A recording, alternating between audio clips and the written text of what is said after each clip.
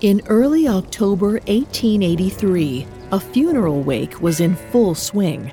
Mourners had gathered at number 27 Ascot Street in Liverpool, England, to lament the death of Thomas Higgins, a humble bricklayer. The mournful drinking had commenced immediately, and now the basement apartment was brimming with tipsy neighbors in black dresses and veils. Under one of these veils was 55-year-old Catherine Flannagan, the sister of Thomas's widow, Margaret. She put on a good show, lamenting the sudden and early death of 45-year-old Thomas. It was better to bury him quickly, she believed, and put all this sadness behind them. So quickly, in fact, that the horse-drawn funeral hearse was already waiting outside. Then another horse-drawn carriage arrived outside carrying 2 doctors. This was an alarming surprise to everyone at the wake, as Thomas was definitely dead. The doctors revealed they were there on behalf of the coroner, who insisted on an autopsy to determine the cause of Thomas's death. There were hideous rumors circulating about how many people had mysteriously died in the company of the 2 sisters. It was time to put an end to them. When Catherine, now drunk on cheap beer, heard this news, she bolted for the back door and stumbled into the chilly night before anyone noticed. She already knew what the coroner would find. Thomas's corpse was full of arsenic.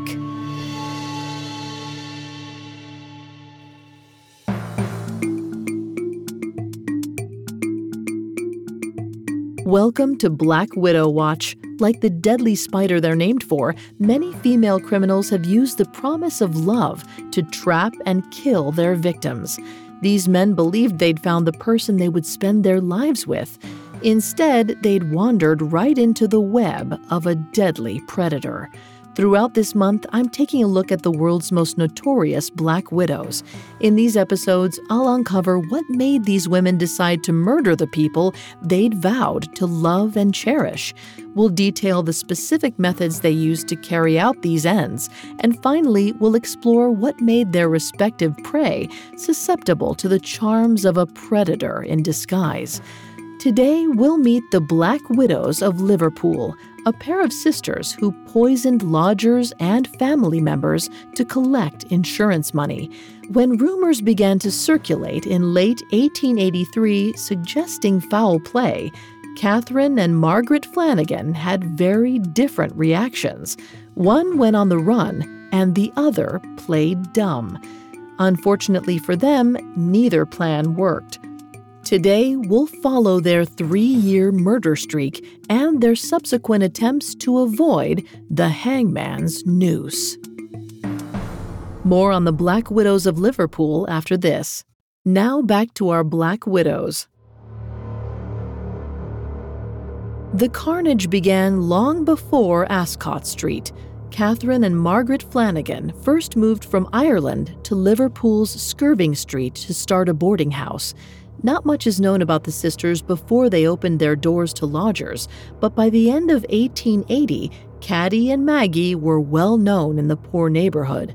Catherine's son John died suddenly. He was only 22 years old, but since the entire neighborhood was impoverished and lifespans were short in the community, nobody believed his death was suspicious. Luckily, Catherine had insurance on John that allowed her to pay for a proper funeral, a very common tactic among poor communities at the time. She collected 71 British pounds in burial insurance money, about 6,000 pounds in modern currency. She might have lost her son, but Catherine suddenly had more money than she'd ever seen. Still, she and her sister continued renting out their rooms to earn a living. In 1882, Thomas Higgins and his daughter were living in the sisters' home. Within a few months, Margaret was head over heels for the gruff bricklayer. He was well known in the community as immensely strong and respected on work crews. By October of that year, Margaret and Thomas were married. Then, a few months later, tragedy struck. Thomas's 8-year-old daughter, Mary, died unexpectedly. While tragic, it was not uncommon for the era for children to die after short illnesses. Again, burial insurance paid out for Mary's death, but this time, Margaret collected the money. All seemed well in the home until the teenage daughter of another lodger suddenly fell ill. The cause was listed as dysentery, and again, this was common for the time period. Drinkable water and proper sanitation were not always available. The girl never recovered and died in early 1883. And of course, her burial was insured. Catherine signed for the insurance payout this time, since they were still all living together under one roof. But now the neighbors had noticed the curious fact that 3 relatively young and healthy people had died under one roof in as many years.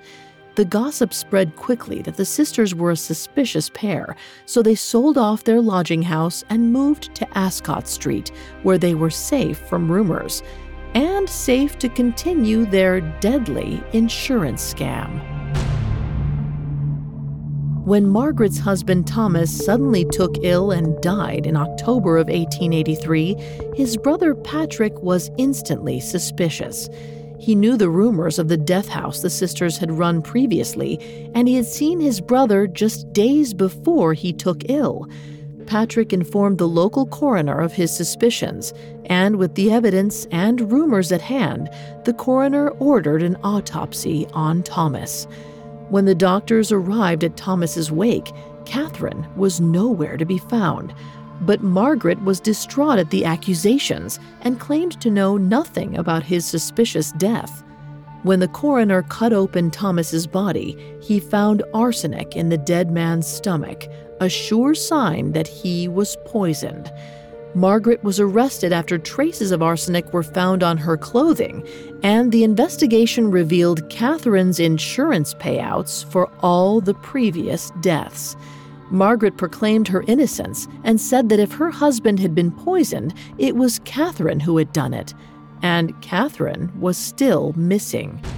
But she hadn't left Liverpool yet. Just before she went to buy a train ticket for Blackburn, Catherine was arrested at a boarding house. On October 16, 1883, the 2 sisters were charged with the murder of Thomas Higgins. The trial brought to light the long-term insurance scheme, leaving little doubt that the 2 women had been poisoning their victims for years. However, the prosecution believed it would be very difficult to prove these past murders and instead focused on Higgins. Thomas's death was enough to seal their fates anyway. The Black Widows were convicted and sentenced to death.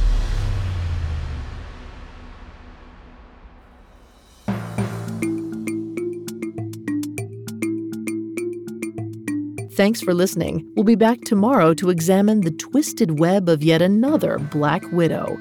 For more villainous women, you can catch episodes of Female Criminals for free on Spotify or wherever you listen to podcasts.